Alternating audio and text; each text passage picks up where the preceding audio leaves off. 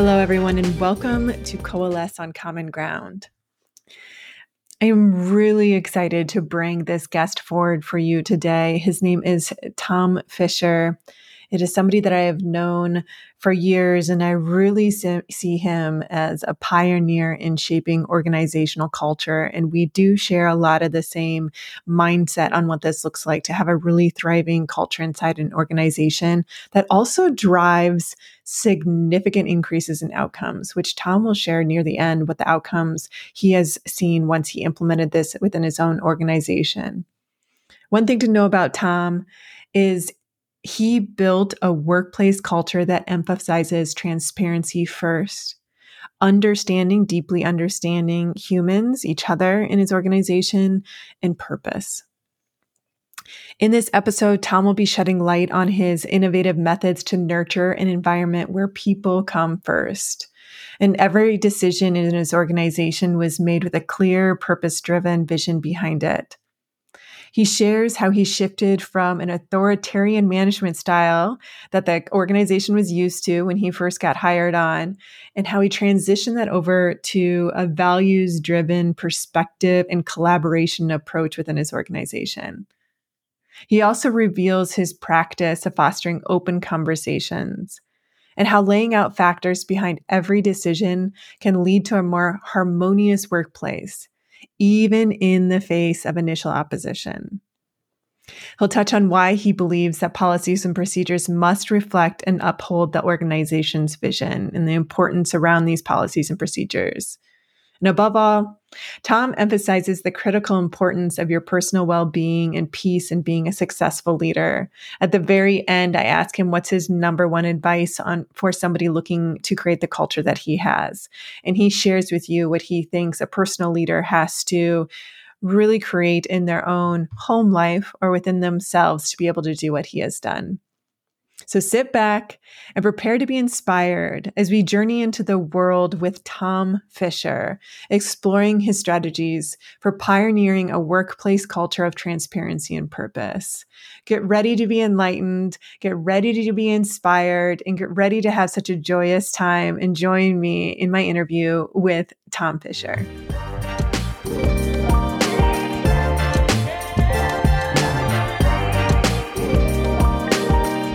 I do have a question that I was thinking about this morning, and I was trying to think of how did we first meet? Do you know? I absolutely know. I had just taken this position as executive director of the North Atlantic States Government's Training Fund about 5 years ago. So I would say it was probably 4 to 5 years ago. I was desperately seeking information regarding ERISA. Because there was a lot to it. I had resources, but I also, I want to go after stuff and find it myself. So I did a search and I came across one podcast that dealt with ERISA that happened to be your podcast, which was training with the trades. So I believe at some point in the podcast, you may have said, you probably said it at every podcast about, if anyone had any questions to reach out, et cetera, et cetera. So I reached out, probably whatever email address you had provided in the podcast. And you got back to me, which was, I think, is unusual in this day and age. And at the end of the day, that's how it started. We obviously were like-minded in a lot of areas. And here we are almost 5 years later as friends and colleagues. Yeah, that's so good. I remember this now. I could not think of what brought us together. I just remember always having such great conversations with you over and over again. And then I was like, other people should hear from you. And I remember introducing you up some of the conferences I was speaking at. And it's just been always fascinating. So I'm glad you could remember that because I was like, how did I first meet Tom? Right. And it is a domino effect. At this coming Tuesday, I'm flying to Denver and then taking a taxi to Boulder. I'm speaking at a conference Wednesday. I spoke at this conference a year ago, and the person who coordinates or organizes the conference had seen me actually in Denver a couple of years ago at the International Benefits Foundation. I had gotten that gig. Well, it's not gig. I don't charge. I just go and do it because it's fun. But I had gotten that gig as a result of a connection that you had made with me. I think there was maybe an article that I don't know. I think you hooked me up with someone to write an article about maybe COVID or whatever. So the seeds of the stuff I've been doing outside of my job, speaking and whatnot, came from you and our relationship. Yeah, which is amazing. That's something that I love, honoring the fact of you never know where relationships will take you, right? And when Absolutely. you see somebody that you deeply respect, and that's one of the reasons I'm doing this podcast, because it's like people are fascinating and we all have such great perspectives in this world. And I love sharing those. Absolutely. Yeah. So, Yeah. Okay, Tom, yeah, here we go. there you go. Tell me. Tell me about your position so the audience here can understand what you do, who you work with. And if you also want to give, I'm going to call it kind of your audience size, like the people, how many people are you training inside your training fund? So can you give Sure. me the background on who you are and what you do? Absolutely can. So, well, in terms, I can give you who I have been for the past 5 years if we start there. Okay. Uh, Sure. Given my advanced years, I'll be 68 in December. I don't think the audience wants to hear about the past 68 years. So we'll limit it to the past 5 and maybe delve into some stuff that's relevant. But for the past 5 years, I have been the executive director of the North Atlantic States Carpenters Training Fund. In simple terms, we're the Carpenters Union, and I am responsible for making sure that all union carpenters in all 6 New England states, as well as New York State, minus the 5 boroughs of New York City, receive the training that is necessary based on OSHA requirements, based on contractor demands, et cetera, et cetera. In terms of numbers, that is, and this is not off the top of my head, we are responsible for 126,241.4 square miles. Okay. That's all of New England and all of New York State minus New York City.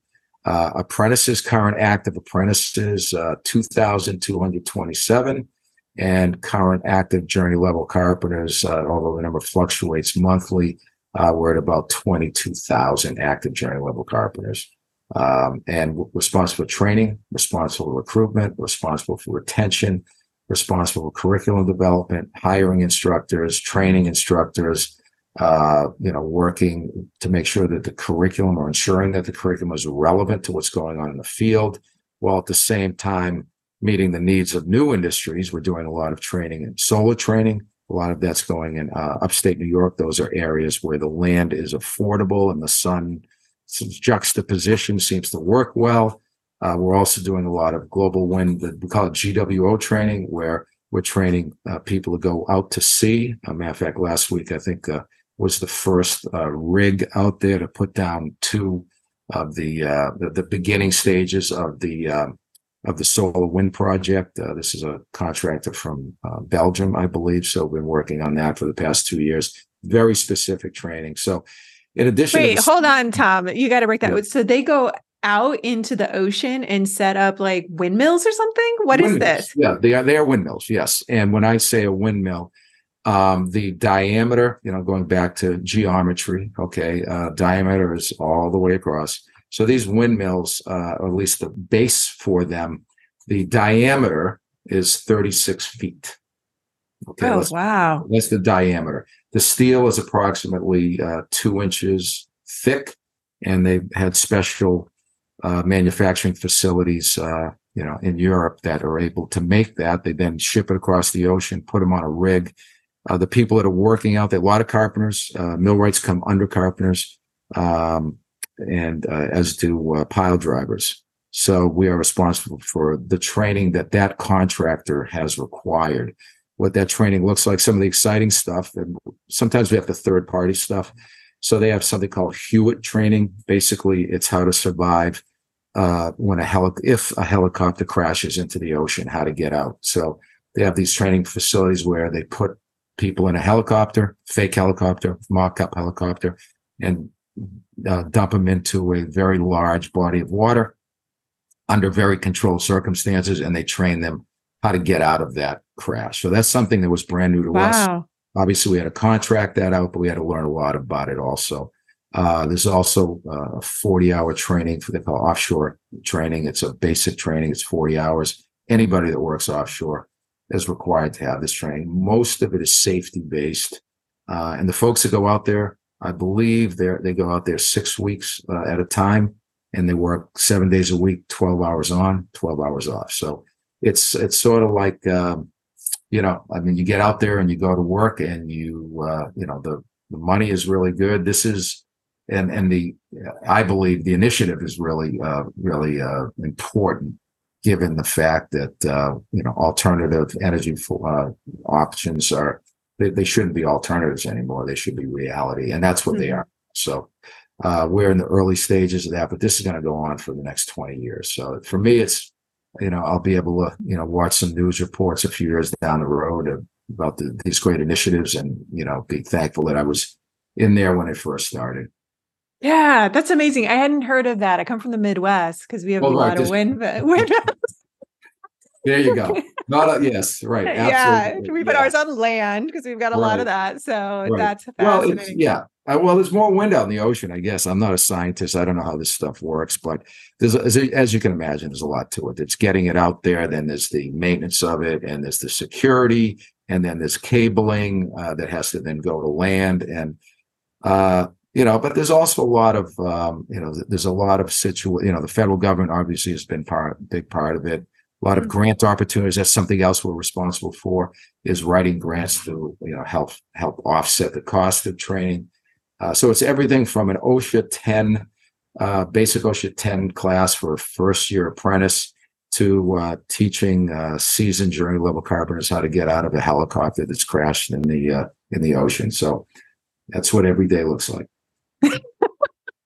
Exciting. I love the variety. So this has got me curious to ask, what do you love about your job? Because you just painted a picture of an expansive impact, like an expansive curriculum, an expansive reach, an expansive amount of people. What do you actually love the most about what you do, Tom?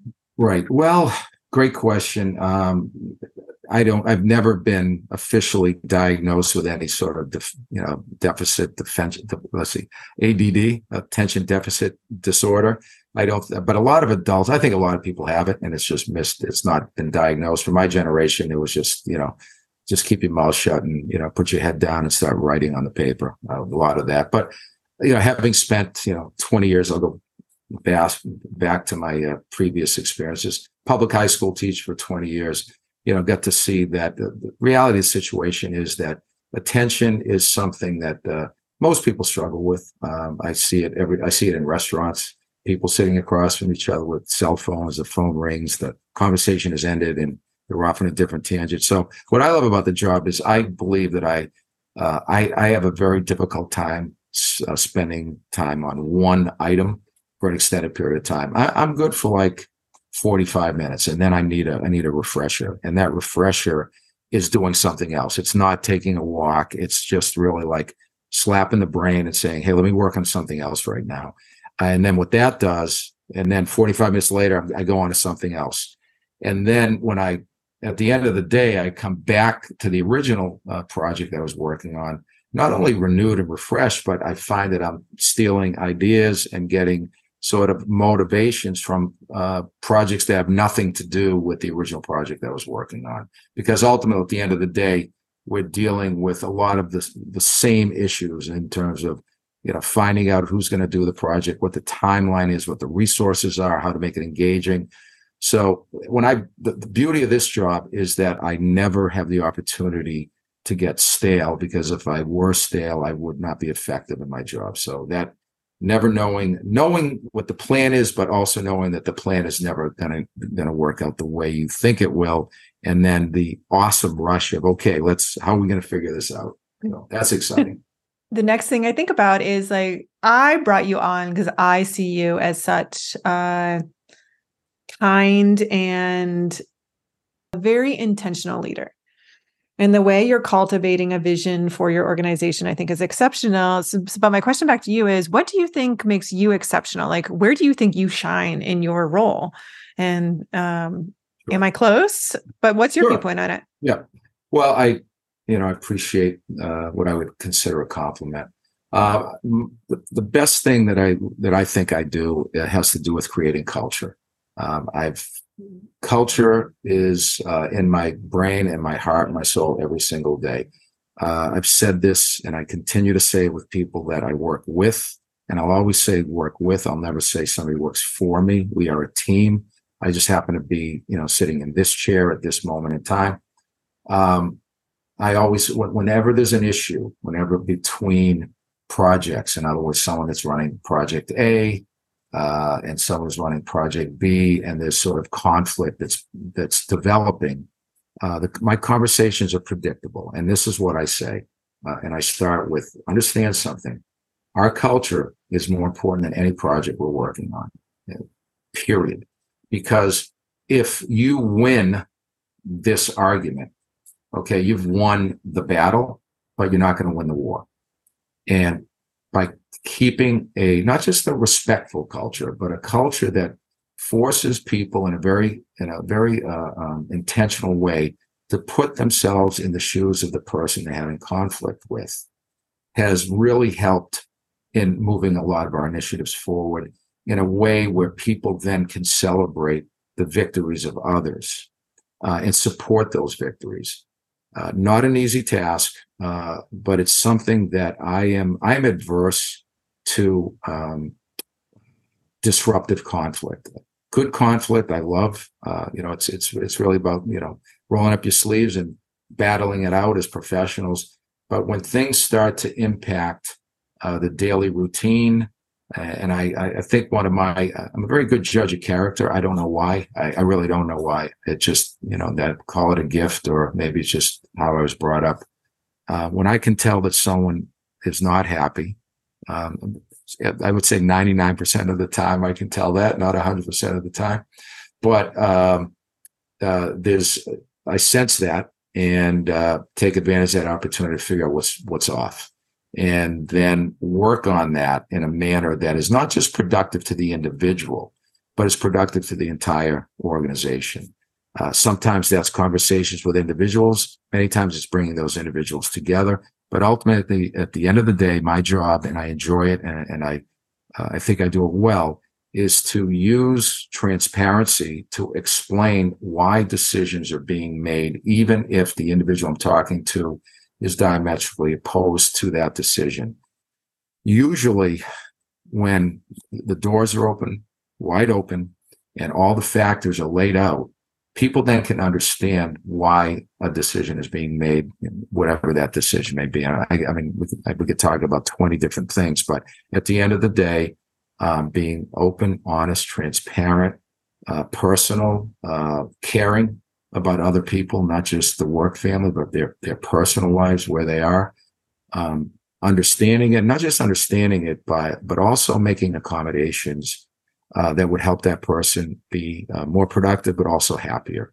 And that runs the gamut from something simple as if, listen, I need to work remotely on Fridays because of a daycare issue, to the more difficult conversations which have taken place, which are you're definitely not happy with the direction we're going in here. I could see the vision and the mission are not exciting you. We've been working together for a couple of years now, and I believe what's going to make you happier is to find another place where you can buy into the vision and mission. And that means we're parting ways, but I still see that as a positive in the person's life, because you don't want anybody to feel like they're being forced to do something. And every time I've had that difficult conversation, I find out through the grapevine that the next location that individual took was perfect for them. It was exactly what they needed at that point in time. And it's not like, hey, you're fired, get out of here. It's like, listen, let's take the next, 4 to 6 weeks. Let's figure out, you need to figure out what you want to do, but let's put it on a timeline, and whatever you need, I'll help you out with the transition. Mm-hmm, mm-hmm. We share similar philosophies here, so that's why I'm really excited to dive in here. And I've been jotting down notes of all these different angles to go in, but the first one I want to go is this passion for culture. Right. Have you had it your whole life? Did it arise? Like, where did this come from within you? And when did you realize, like, you're kind of a master at building culture? Well, we could be. We'll go real deep. All right. This is my psychology classes. I had my father, who I loved dearly. I don't know if you know the city of Boston at all, but East Boston, pretty tough area to grow up in. He was an Italian guy from East Boston, who graduated from East Boston High School, class of 1942. And within 6 months, he was in the Philippines, fighting in Mindanao against the Japanese in World War II. He was, he was severely, he was disabled. He was a disabled vet. He'd lost a significant part of his vision, had some issues with one of his kidneys, and came back. Came back a very different person than when he was 19 years old. That impacted his life, and it ultimately impacted our lives. He was a person who, there was no discussion. He wasn't abusive by any means. He loved us to death, but there were no discussions. There were raised voices. There was, fear that children, had back in those days. I don't think he was unusual for that generation, but it was something that I was never comfortable with. I never liked walking into the house, being fearful that I was 5 minutes late for dinner. I never liked, knowing that my report card was coming and it might not be what it should be. And feeling that, okay, I'm going to get yelled at. And it didn't happen a lot, but it happened enough that I can actually bring myself to that emotion. But then I had a mother who was, she was the saint. She was the peacekeeper. She was the one that made sure that she would sort of filter things to my father, type of thing.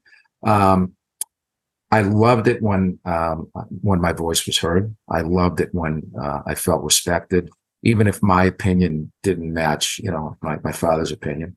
And as he got older and I got older and I was able to speak up for myself, then that relationship became what I wanted it to become, because he became softer, more understanding, and I became more vocal and able to really just verbalize in a way that wasn't offensive, but also in a way that wasn't fearful. And I know that just feels good. And no matter where I've gone, and I've had to deal with people that would have similar management styles as my father, so to speak, if you look at him as a manager. But I also have people that had similar management styles as my mother, which was as a nurturer and a person who would listen. And ultimately, that's the world wherever I went. I always sought that. And then when given the opportunity to create it, it was just very natural. Once I knew that I was creating something, I did a lot of research. Servant leadership is something that, you can read about. It's out there. It's not a new concept, but I'm just very comfortable with having people feel that they're part of a team and their voices are going to be heard regardless of what level they're at.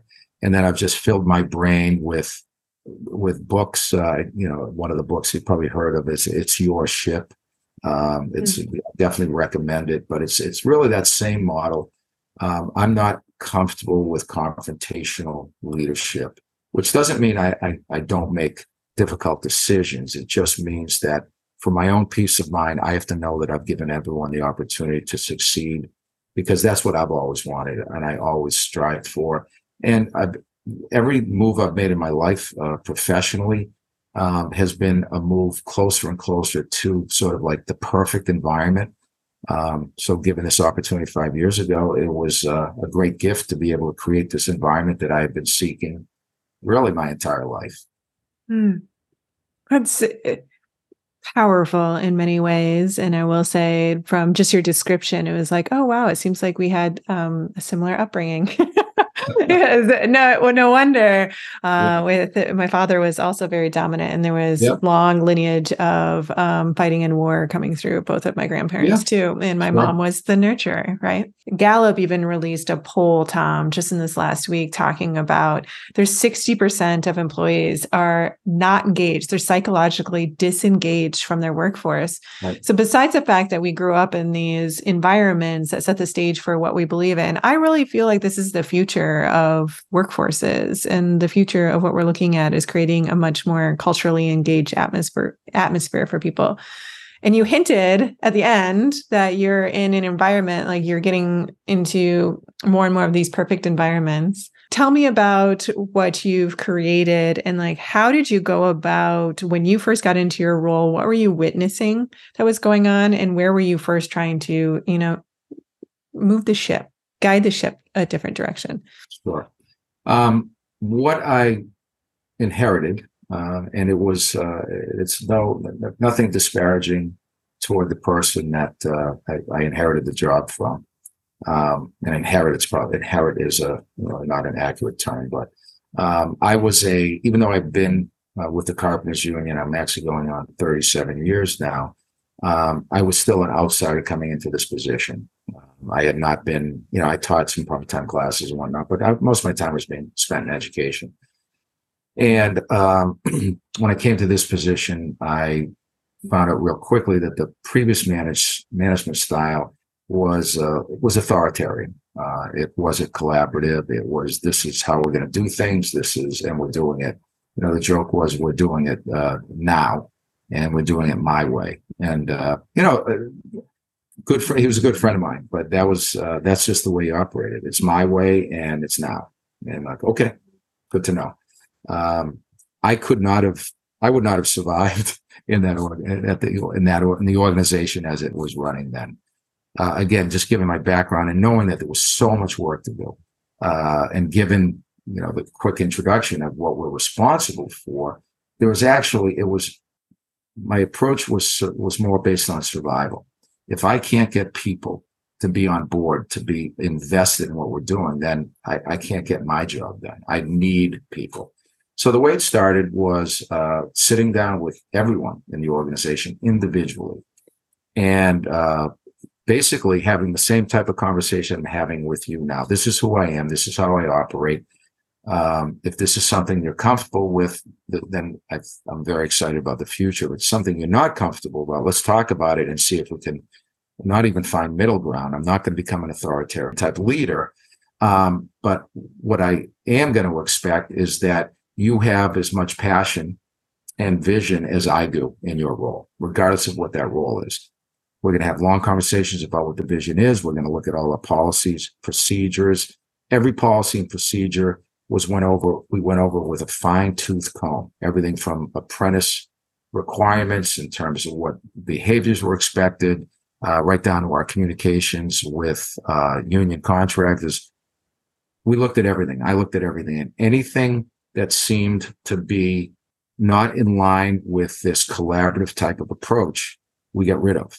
We changed rules, because at the end of the day, your policies and procedures have to match your vision. You can't just talk it. It's fun to get up there and wave the flag and you get an ovation and this is great. And then, okay, where does the rubber meet the road? So we really went through everything. Examples we had of, it's minutia, but it's important. It sent the message. So we have an attendance policy at all of our training centers. I would add that, I am currently in one of our 12 training centers spread out through, out to 7 states. So there's a lot going on. And so apprentices are required to show up by 7 a.m. Monday morning, period.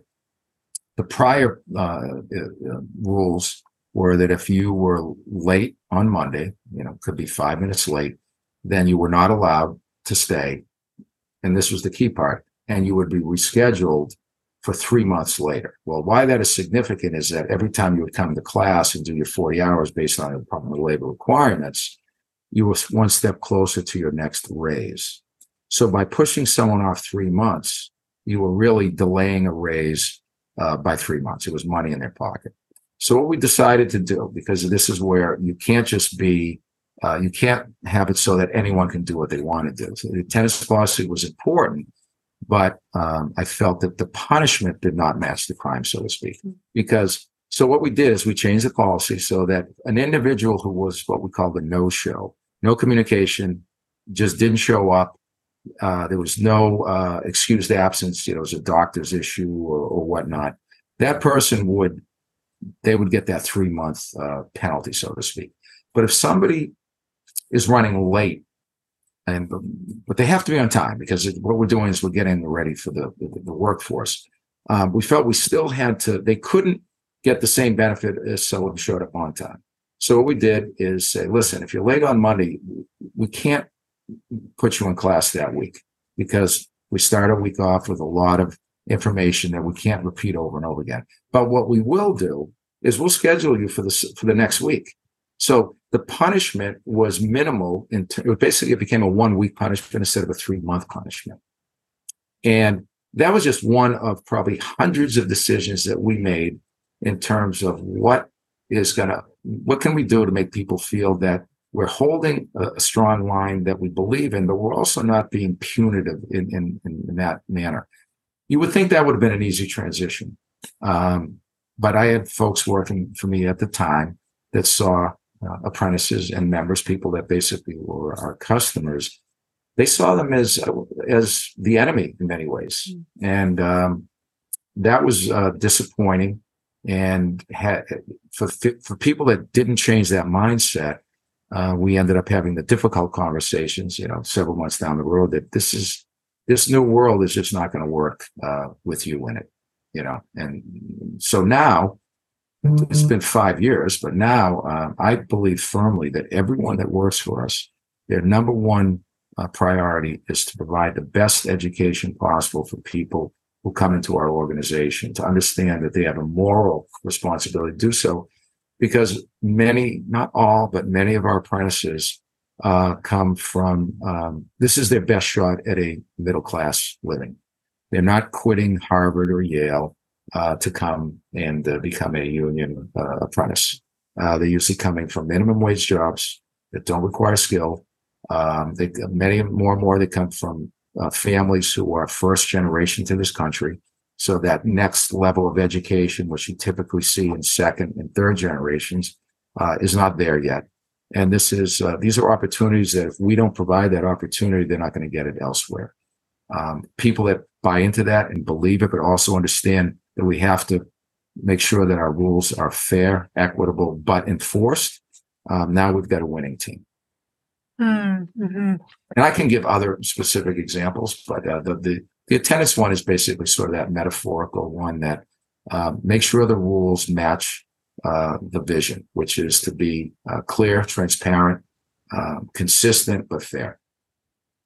And I think that's a really great example of just like such a small piece, with a major impact, like making that change. And like you said, it really went down to the morals of like, is this matching the punitive on it? As we come even from the legal world, a lot of the leaders were authoritarian in my field. Mm-hmm. So when I was bringing on staff, the first things I had to work on was, this is a different mindset when you work for me than what you're used to. Mm-hmm. And it's not about like, I'm not going to tell you constantly what to do. This is a collaborative effort. And the other piece that I think that you mentioned that is so important here is this feeling as if the people we serve are opposed. And I find that fascinating. There's like this mindset across the board. And even in the training that I had to go through to untrain this to who I am and look at all the little nuances. And that example you gave was such a little nuance, Tom, but it really makes a huge difference when you look at it from that perspective. So with that said, I know from doing this in a smaller organization, one, I'm going to ask you how many people are on staff, because I think the amount of people really sets the tone for what we're going to talk about. And the second thing is what you're talking about here is like you're looking at so many minute movements from staff to working with apprentices that would take time to unfold and really up level that could have felt like a huge undertaking. And how did you look at it? What was the mindset you were using there? Because even when I work and dropped into organizations to consult with them, this is kind of like, oh my gosh, this would be changing everything, Tom. And it kind of is. Well, so did you follow all my questions there? Yes. I think it picked up, three pathways. So number one had to do with the size. So yeah, we also have part-time instructors, but max payroll is about 157 people. We have, if you look at 12 training centers, every training center has a coordinator. Ultimately, they manage that building. And each coordinator, depending on the location, where I am in Millbury, Mass right now, we have 16 full-time instructors. Connecticut, we have 2 full-time instructors. Manchester, New Hampshire is smaller. That's 1 full-time instructor. Most of our facilities have anywhere between 3 and 5 full-time instructors, plus a coordinator, plus full-time admins. And then we run a lot of what we call skill enhancement classes, which are more for junior level carpenters. But on any given day, payroll per week could be up to 157, with a core The core is close to 75. Yeah, and I Core, think that, core meaning full time. Yeah. yeah, because I think that sets the tone of we're not talking about 5 people here. Right. But we're not talking about Amazon either. So it's a Well, I good. mean, I'm not quite Jeff Bezos. When you Right. get there, you just let me know, I'll Tom. let you know. But yeah, so it's not 4 or 5 people. And it's there's pluses and minuses. So that was the first question. Another question had to do, I believe, the second one I think had to do with about coming in and what those, how do you work with people that, I don't know, rephrase the second Yep. question. Yeah. So the second question was, I realized from doing this on the smaller scale that I was doing it, it's quite an undertaking to come in because there's so many minute areas that's going to add up to the impact that you're looking for. Right, So what was, and I work with other people that feel like, oh my gosh, this is so much work. Like right, this is like a mountain that I would have to go over. And it discourages a lot of people from adopting this mindset where I really think it's beneficial. So what was your mindset of walking into this organization and cultivating the change that you're looking for? Like, how did you stay like, yeah, we're going to get there? right. Um, I'm glad you asked that question because my mindset was critical to my own sanity. Um, so this was, again, most of what I do. I mean, we're on planet Earth. There are a lot of great ideas out there, so I can't take credit for anything. I just read a lot and listen a lot. But I took the why not approach, so much so that when you walked into my office, it was a big post that I just put up there. It was why and why not. And everything got questioned. Why are we doing this? And in most cases, we were doing things that were being done just because. It's that people get tired of me telling the story about the pot roast, the pan and the pot roast, which I don't know if you've heard before, but I'll quickly share it with you. No. Yeah, there's a 12-year-old child is working with her mother to prepare pot roast for dinner. And the mother cuts off 2 inches of the pot roast and puts it in a pan. And the daughter asks the mom, why she did it. And mom's response was, I don't know. Grandma always did it. And so they call grandma and ask grandma, why did you always cut the 2 inches off? And grandma said, well, that's how my mother always did it. And the great grandmother, fortunately, was still alive. And a couple of days later, they took a ride to the nursing home and they asked her about why did you always cut 2 inches off the pot roast? And she said, because my pan was too small. And okay, there you go. And you get it, right? You get it. It's fun. It's a good story. And it kind of, what I ended up finding out was that there were certain rules and regulations that were put in place and had to be kept in place based on the Department of Labor, based on ERISA rules, which you're very familiar with. Those were non-negotiables. But what I found that only represented about 20% of our policies and procedures. The other 80% were internal that had just been passed along from generation to generation to generation. And everyone looked at it as gospel. And then I became, well, why are we doing this? And typically the answer was, well, this is the way we've always done it. And that would raise my blood pressure a little bit in a good, positive way. And I would say, okay, let's work on lowering my blood pressure. Let's come up. If we don't know the answer, let's find out the answer. And then once we find out the answer, then let's evaluate whether or not we keep it. If it wasn't throw out the baby with the bathwater, it wasn't coming in with a hatchet, it wasn't throwing everything out and starting new, because I think that's the best way to destroy culture and to destroy an organization, because there's always good. So that's what we did. Why not? And we did it for the first 2.5, 3 years. We don't do it anymore because it's really taken 4.5, 5 years to get to that point. And even when people, we get a lot of complaints thrown our way, whether it's a phone call or an email or a text. And the complaints come from a variety of sources. Sometimes it's an apprentice, sometimes it's a contractor, sometimes it's a union representative, sometimes it's a politician, just right down the road. And, my mantra is, to everyone here, including myself, is it doesn't matter if 99% of what they're saying is inaccurate or offensive. Throw that 99% away. Let's find that 1% that is accurate. Let's find that 1% that isn't offensive. And let's focus the conversation on that, because you've taken the 99%, you haven't disregarded it.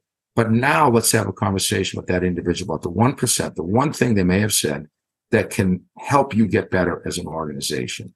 Another story, if I may, as an example. So one of the complaints that we got from apprentices is that they would have to, when they showed up on Monday morning, there was what they called a toolbox check. And there were a list of, they had these 70 hand tools that they needed. And if they were missing a hand tool, they would be sent home. That's it. You're done for the week. And I certainly wasn't comfortable with that. So I grabbed a cup of coffee with some apprentices. Instead of putting out some survey and whatnot, it's like, let's just talk. Because this is a boots on the ground movement. It's less boots on the ground now because I have more boots that, they don't know which direction to walk in. But at the time, it was just me, and I needed to put the team together. So anyway, the conversation was, well, what do you think would be fair and equitable for tools? Well, we shouldn't be sent home because we're missing a tool. I said, okay. So what about if we have a Till Tuesday model? So you come in on Monday, you're missing a 6-foot wooden ruler, as an example. And if we said to you, you have to have this by tomorrow, and if you don't, then we're going to send you home because you need tools to get the job done. That would be great, Tom. That would be awesome. So we went to the Till Tuesday rule initially, and it worked out great. Then what we did is we looked at, and I asked why. Why did we ask apprentices, for example, that are taking an OSHA 30 class, where it's a very chalk and talk type of class. You sit down, OSHA tells you what you got to teach. It's PowerPoint. It's almost death by PowerPoint, but we have to find ways to make it more engaging. Why does that apprentice need to bring 70 hand tools to school when they're not going to use them for the entire week? Well, it's like, okay, so, that means there is no reason for that. So it took about 6 months, but every instructor, with the help of our coordinators, create a tool list so that if you're coming to school for this particular class, there are 12 tools that you might need. This class, you might need 6. This you might need 20. This, you might need 0. Worked out so that in 4.5 years, we have sent no one home because they were missing a tool. Occasionally, it's like, okay, it's a Till Tuesday model, as we like to say. And that problem is gone. Absolutely. Wow. No longer exists because it didn't meet the need. What's the need? Why do they need all their tools? That was my question. And nobody could give me a solid answer other than we have to make sure that they have all their tools. For what? Even when you go on a job site, you don't walk on with that many tools. If you're on a scaffolding job, half a dozen hand tools. Finished job, you might need 15 or 20 or more. So we're trying to mirror what's going on in the field. Matter of fact, when you show up on a job first time and they're kind of checking you out, they're looking at your tools. And if you're bringing tools that have nothing to do with the job that you're expected to do, that actually makes you look less professional. So at the end of the day, we ended up solving a problem and making the program better and more relevant by just asking why. Mm-hmm. Mm-hmm. That's impressive to eradicate a whole problem by asking why. I have to ask you personally, do you get a lot of satisfaction going in and doing this? Because I know I do. And it's like I changed even the way I was working in my law firm because I started to realize how much people had no idea why they were doing the things they were doing. So even from the legal perspective, I was like, this is ERISA. These are all the things you have the capacity to change, right? And I love it, Tom. Like I thrive on this, and I'm curious because it sounds like you're just going in here. Do you personally does this light you up? Oh, light you up would be a great description. It is so much to the point where I've had to force myself to be unlit, so to speak. There's, I have my, I can, so it lights me up probably more than it should. I don't want to say I wish it didn't, because life is short and you want to be lit, so to speak. I know lit with different generations has different connotations, but for me, it's about just realizing that I've been given this great gift to do something that I love to do. The downside is I have to work at not taking things personally, and it's never about me. It's always about the organization.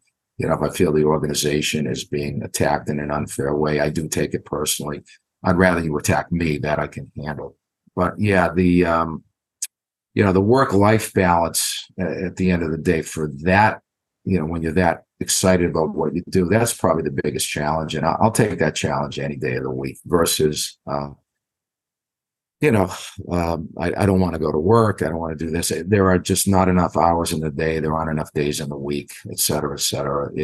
And fortunately, and I learned this my first year, I don't reach out to anyone that I work with on weekends, unless it's, something that is dire straits.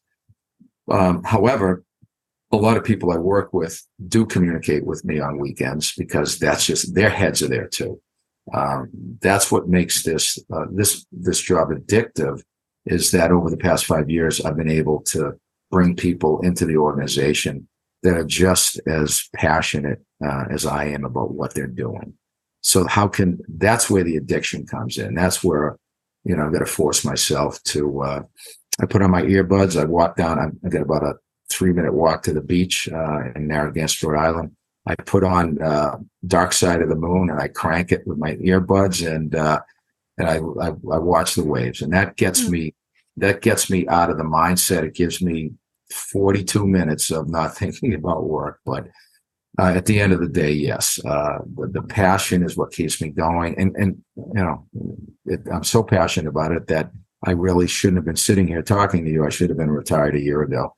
But I committed 3 to 5 years, where the 5 was just, no way is it going to be 5 years. So we just passed 5 years, and there's not an end date, but there will be, just the reality of life, but it's hard to step away from something that it's almost starting to define who I am. That's pretty fabulous. I like that. And I'm glad I just keep checking in and you're around, so then we can continue these conversations. Still here and loving it. Yeah. Good. And like you said, it's like you're hitting more and more of your dream roles and the cultures that you're creating, which brings me to something that you've mentioned in a couple of different ways. I'm going to switch pretty soon over to like outcomes, and you're starting to allude to them, like how the people on your staff are just like you, like-minded, right? They're really loving this. But first, I want to talk about feedback. And when people are attacking you or your organization, that is a skill that I also feel is trainable, and it's something to really practice and learn about themselves. It's not something that comes naturally to us. What was that like? First, how do you do this for yourself, where you stay open to feedback? And then how do you train others to do this? Because that is a skill. It's taken years, needless to say. Nobody likes to be attacked. I've turned my mind around to really understand that if someone is attacking, it means they want to be engaged. If someone is attacking, it means that they are willing to communicate with you. And if someone is attacking, it means that they have either been misinformed, or maybe I've been misinformed. So at the end of that attack, and there are less and less, because obviously the longer you're around and you're dealing with the same people and they understand your communication style, I have the coffee cup that was given to me that says, stay calm and let Tom handle it. People know that I'm not gonna go off. And then when people know that, they know that if it's sort of inappropriate conversation, they know that I'll probably walk away from it, for the time being. We'll come back to it when cooler heads prevail. But back to the initial stuff and how I handle it. I actually I play this mind game that this is a gift. Okay, it's an opportunity for me to either educate the individual that's upset, and that's probably 75% of the time. Where somebody is seeing a result of a decision that I've made and that my organization has made, And make it specific so that it's more real, is apprentices are dropped from the program based on non-performance, and that non-performance is the standards. The rubric for that is based on Department of Labor standards. They're very clear. They're very specific. We would get phone calls from contractors, from union representatives, from apprentices, livid that they had been dropped from the apprenticeship. What I found out is that we were doing everything right, and we educated and explained that, and a phrase that I use a lot, and I've shared that with our staff to use a lot, is we would if we could, but we can't. We would if we could, but we can't. Understand that we will listen to you, but we cannot jeopardize the standing of the program, all right, by making exceptions to the rule, by not following the standards that we have signed with the Federal Department of Labor apprenticeship program. We just can't do that. It's not healthy, and it's not legal. We talk about why those standards are important, why our rules are important, and that those rules tie directly to the standards. Now, having said that, and I'll use that conversation that we're on about apprentices being dropped, it became clear that the 75% of the education piece was very effective, but then there was a 25% where we needed to do a better job at what? Not at changing the standards, but at communicating the standards. So that anger turned into a collaboration. Okay, Tom, I understand what you're saying, but however, can you do a better job letting people know the rules and what's going on? This was 5 years ago. And the answer was absolutely. Do you have time? Obviously not today, but do you have time in the next couple of weeks where I can sit down with you and pick your brain? Because you're working with folks in a different way than I am. What can we do to ensure that when these standards are enforced, and again, we have no choice. We would if we could, but we can't. So we can't debate that. But what we can do is get better at communicating those rules, those standards, so that everyone understands it. So now we're at a point where almost everybody has bought into this, and everyone understands. We now spend significant time with apprentices and an indenture presentation that lays everything out. Not just here's a piece of paper, sign it. These are the rules. Here's a apprentice handbook that's 37 pages long. You sign it. No one reads that. We lay it out. We spend time. We took advantage of Zoom because apprentices were having to lose a day's work to come to one of our training centers to go through an indenture. So COVID comes along, Zoom comes along. Now the apprentice is no longer losing that day's pay. What's happening is we're able to do it at lunchtime, where we explain everything. There might be 20 apprentices on a Zoom meeting. We record those meetings, and we tell the apprentices we're recording them because we say in a sort of, half joking manner, but not so much, that we are recording this. So in 2 years, you come to us and you say, well, I didn't know I had to be at school, the 4 times during the year. Well, we're documenting that. And, ha, ha, ha, Big Brother's watching. But it's also sending the message that this is how we have to operate to protect you and to protect our program.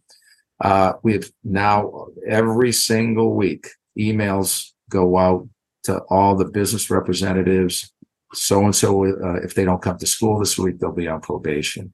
If you feel that you want to reach out to them, please reach out to them, because this is about retention. I'm sure they're valuable. They're valuable to their contractors. We don't want to put the contractor in a position where they're losing an apprentice because that apprentice did not come to school. If there are extenuating circumstances that we're not aware of and they can document it, then we're certainly going to allow that to take place because it's in the best interest of everyone. So all it was not shying away from the attack, embracing the attack. Come on in, yell, scream, whatever it takes. Let it ride. Keep your calm. And then as you're listening to that person, occasionally taking notes on either this conversation, part 2, is going to fall into either one of 2 categories.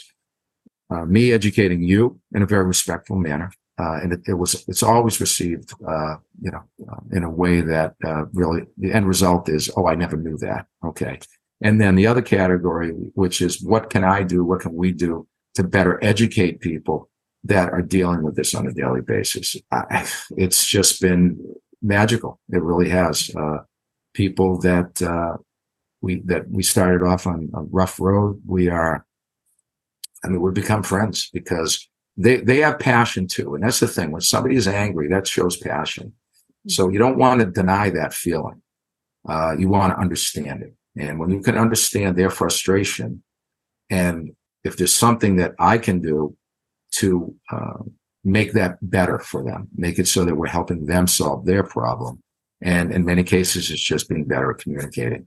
It's a win. It's a win for everybody.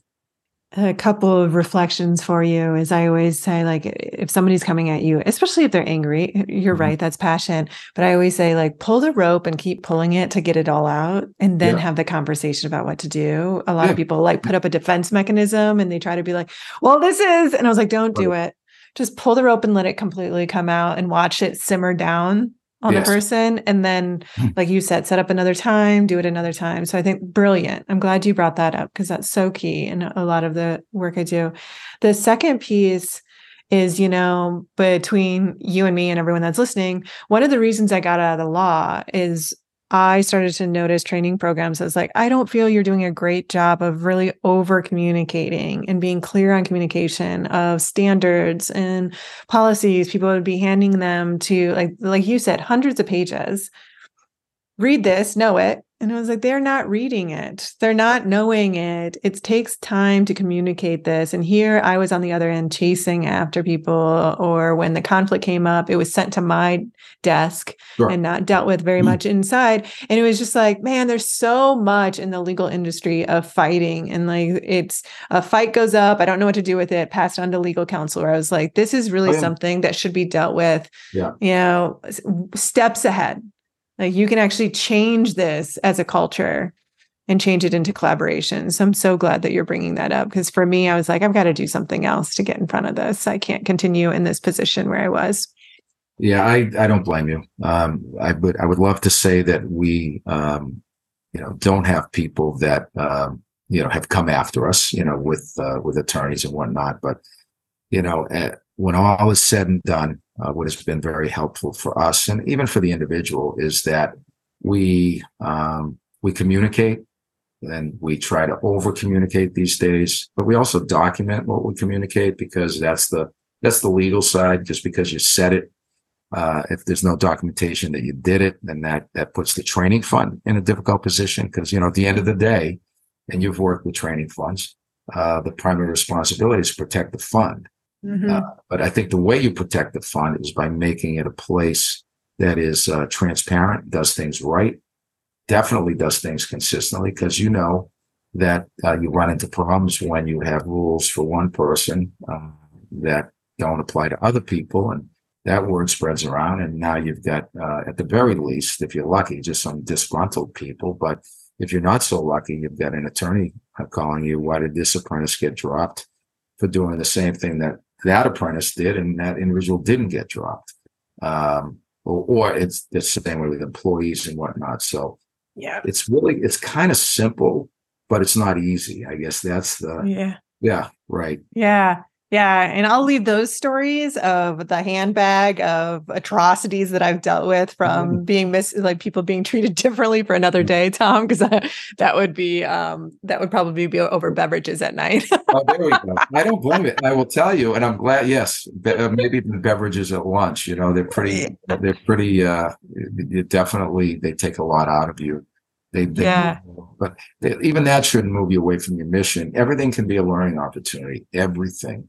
And even if painful learning opportunities. And I think, again, at different points in life, you have to, you got a choice. I mean, bad stuff's going to come at you. I don't care what you do. I don't care. I could do everything perfect, which will never happen. But even if I had that perfect day, bad stuff's still going to come at you, things that you have no control over. And you can either let it eat you up alive, or say, okay, that old adage, what doesn't kill you makes you stronger. And, So that's what true. we're going to do. But the consistent treatment, and I'm glad you brought that up because I did not bring that up, have not brought it up yet. That is something that we've become so good at. And it's been something we've had to fight for because everyone seems to be looking for a break. And that's where the I would if I could, but I can't conversation comes in. And then explaining that if we do this, okay, then we are putting ourselves in a position that we can't defend, period. Mm-hmm. So for us, it's a hard no. We cannot. But we also have other pathways that, so for example, when somebody leaves, is asked or told to leave an apprenticeship program, there are still other pathways. You can, in 3 months, you can reapply to the program. Take those 3 months to maybe fix the things in your life that are preventing you from going to work, that are preventing you from coming to class when you're supposed to come to class, and then reapply. It very rarely is goodbye. It's usually, see you. For now, it's goodbye. Hopefully you kind of regroup and get in a position where you're in a much better position to succeed. We had a graduation about a month ago here in Millbury, 300 plus people in the auditorium. And I would say probably 10% of those folks that graduated were second chancers. Their first time around didn't work. We certainly didn't close the doors on them. I wasn't, they basically didn't follow the rules. We were forced to, enforce the rules. It wasn't anything that a behavior that you wouldn't bring a person back for. And those were the people who were the most excited. Those were the people with the biggest high fives and the biggest hugs. Like, yeah, I did it. It's like, yeah, you did it. This is great. We saw you succeed, and then you throw a jab. It's like, yeah, well, it's about time, it only took you 7 years, and then we have some fun with that because at the end of the day, we try to end with a laugh. But, again, it all comes down to transparency and consistency and passion and caring, Yeah. some basic emotions and strategies. So let me switch on you and talk about outcomes of what you've seen. So you did a lot in the front end of this podcast talking about the journey you took with your team to really build this type of culture. And now you're kind of soaring, let's say, like you've got it there. And now it's just about keeping it. What has it been like? Like, what's your culture like? What are some of the biggest outcomes that you could share of like how this really revolutionizes the industry, the organization? What's your perspective on that, Tom? Okay. Well, I would think, out of the gate, retention numbers have really gone to a level where other people from other training funds who I'm friends with are sitting down with us and asking us what approach we're taking. Why are you getting those numbers? In hard numbers, 5-6 years ago, we're looking at about a 52% retention rate, which is kind of industry standard in a lot of apprenticeships. And now we're in the low 80s, which is, we seem to be, nice. Well, we seem to be stuck at that 82%. But I think I'll take it. You always want to do better. We did see a bit of a drop off. We were down into the mid 70s during COVID. I think everyone was off during COVID, but we're starting to pump them up again. And we're 81 right now based on the last cohort that we sampled. But that's the end of the day. That's the result of an intake process which changed significantly. Our intake process starts, if you don't mind, I can just run through the nuts and bolts of it. You can shut me down at any point, but we believe information is really important and transparency. So we have information sessions every month, the first Monday of every month at all of our training centers. For consistency reasons, we internally created a video that is played at all the training centers, so everyone hears the same message. And then the coordinators and instructors, and we're actually using some younger people that don't work for us other than at the information sessions. They can answer questions from the group.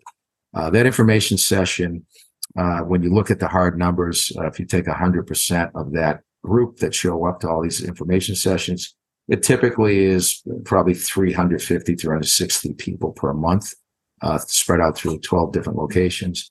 At the end of the day, about 34% of those will end up working on our job sites. That's a healthy number. We don't want 100% of those people to come in because they don't even know what they're getting into. So the first round of filters, so to speak, is the information session. We then interview everyone that fills out an application.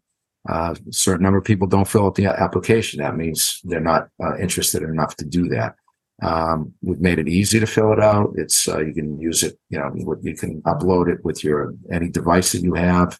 Whether obviously you have to be a high school graduate. You have to show that you graduated from high school, and you have to have an ID. And then you fill out whatever you need to fill out to make yourself look as best as you can in that application. However, having said that, everyone gets interviewed. We don't pick and choose. Everyone gets an interview.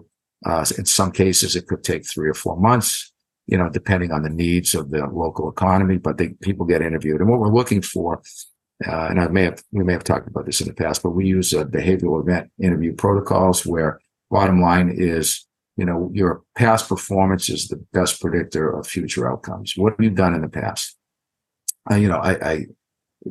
Previous interview questions prior to this new approach, which is been in place about 5.5, 6 years. Do you mind working at heights? No, I'll work at heights. Do you mind working in the cold? It's really cold out there. I hope you don't mind working in the cold. Well, that's not an interview question. That's basically giving people the answers to the test. We want to know what you've done in the past, and it doesn't have to be construction based. We're looking for a history of physicality, whatever that might look like. We find people coming from the culinary industry do very well in construction. They have crazy hours. It's really hot in the summertime when they're working in kitchens. They're on their feet all day. They have to work in high pressure. So we're looking for that type of history of physicality, teamwork, and we'll always ask somebody to tell us about a time where they were in a situation that was very difficult, whether maybe it was as a manager or maybe it was as someone being managed, and to tell us exactly what that looked like. Tell us the story. I'm watching a miniseries, and I want you to tell me what the problem was, how you dealt with it, and what the final solution was. And it's a conversation like we're having now. You can learn a lot about a person and how they're going to succeed or fail in our organization, actually in our industry, if they're going to be able to make it, cut it. We make sure the people that are doing the interviews, that there are a minimum of 2 people actually doing the interviews. Those 2 people are diverse, so that we recruit the best and the brightest, and we are colorblind and gender blind. But you can't say you're colorblind and gender blind if the people that are doing the interviews don't look like that don't look like the people you're interviewing. So our interview team is diverse, but because it's not like it's the right thing to do. It's the most effective thing to do because you have to allow people to open up with their stories. And as a result of that, the people that we're bringing in, based on the filtering process, have a better chance of succeeding. Our numbers from years ago, first year, it's lower numbers, but your first year is the highest dropout rate. So that became our focus. And then by lowering that, making sure that we're transparent, and that we have people that work for this organization that truly want to see the apprentices succeed.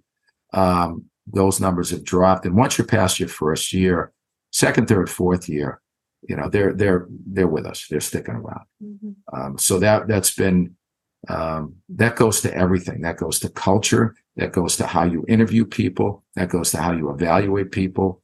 That goes to the training the people that are doing the interviews, and then evaluating the people who do the interviews, because what we do is we look at, interviewers, and if an interviewer is showing that that people that they're bringing in are actually dropping out of the program higher than the rates of other interviewers, then we have to find out why. You're not following, something's amiss here. And we either fix it or move on and just focus on the interviewers that are having the best success in terms of retention numbers. So it's very thoughtful. It is demanding, but it's demanding in a way that this is about survival. This is about giving our contractors the best people that they're going to need to grow or continue with their companies. And everyone knows the numbers of what is going on in this country when it comes to the trade. So people aren't lining up, and that's a whole other topic about how we recruit and what that has changed, what that looks like, and how that's changed over the past 3 or 4 years. But that's a real hard fact of recruitment and retention. So now we're actually down to really breaking the numbers down to which areas have the highest retention numbers. Oh, fascinating. Right, because you can't just look at, with 124,000 square miles, you can't just look at it as, okay, 82% retention, because you have some areas that are higher, some that are lower. I don't eat at McDonald's. I haven't eaten there since high school. But I imagine when they look at stores, some stores perform better than others. So when we look at training centers, which are also tied directly into the job site culture, which we are involved with a very large contractor who understands that if they're going to keep the current generation engaged, that diversity, equity, inclusion. We're hearing a lot about DEI, but at the end of the day, we're doing something about it when it comes to training and whatnot. But there are also job site cultures that we have. Our impact on those job sites will be felt, probably 10 years from now. It's not going to be felt today. But by providing information and data to people that are part of our organization but not part of training, we can show that, okay, retention in this area is 87%. Retention in this area is 68%. Why? What's the difference? We're using the same model. The training is identical. The people we hire, see things the same way. What's different? And then we break that down. Sometimes it's the intake process, which we think is identical, has gone off the track a little. We got to bring it back on the track. Sometimes it's just, local cultures, long histories of jobs being, run a certain way. You could say that about any company in America, I guess. So, a lot of that, it's nonstop. And the biggest challenge with an apprenticeship is that we are constantly recycling. In other words, we get an apprentice, they do a great job. 4 years later, they're gone. They get to go on to the world of being a journey level carpenter, but it's like being a high school teacher. You just get those kids to the point where everything's perfect. And then it's, first week in September and the freshmen walk in and you're like, oh, here we go again. All right, let's go. We're starting all over again. The last 4 years, it's yesterday's news. So, this is no different. You can never rest on any laurels ever. I love this continuous improvement over and over. You mentioned metrics. You're looking at data, right, qualitative and quantitative, to look at all of this. Yeah. Love it. So being respectful of your time, Tom, I have at least one more question for you. What is your biggest piece of advice for somebody looking to do this, looking to improve this, looking to really be excellent in this? What's advice from you? Well, I would say that, and this might be deeper than the audience wants to hear, but you got to get your own life together. You've got to be very confident in who you are. You have to be happy. You have to be at peace. You have to have relationships that are supportive. What you're asking other people to do with this organization, which is culture of respect, you have to live that in your daily life, whether it's with family, friends, right down the line, knowing that it's a difficult task because everyone has challenges. But if you don't have the psychological makeup to be able to take aggressive criticism, especially when you're starting something new, if you can't come to work as a healthy spirit, because you're dealing with whatever you may be dealing with, are you dealing with your own addictions, whatever they might be, then you're not going to succeed at this job. You are not. We've seen this in the political arena. Who are your best leaders? Your best leaders are people that are very at peace with who they are in life. That's where you have to start. You have to start with yourself. You have to. Because if you can't do that, then how can you expect others how can you be a role model to others? Because at the end of the day, you have to be able to model what you're asking people to do. You have to. You can't just talk about it. You can't just make speeches. You can't just write policies and then live your life the way you want it to be lived. You want others to live it. If you're not doing that, you have to be the type of leader that walks the talk, and not just at work, but in their daily lives. If without that, the struggle is going to be probably more than most people can handle. I've seen it in education. I've seen it with principals and superintendents who are struggling in their own personal lives.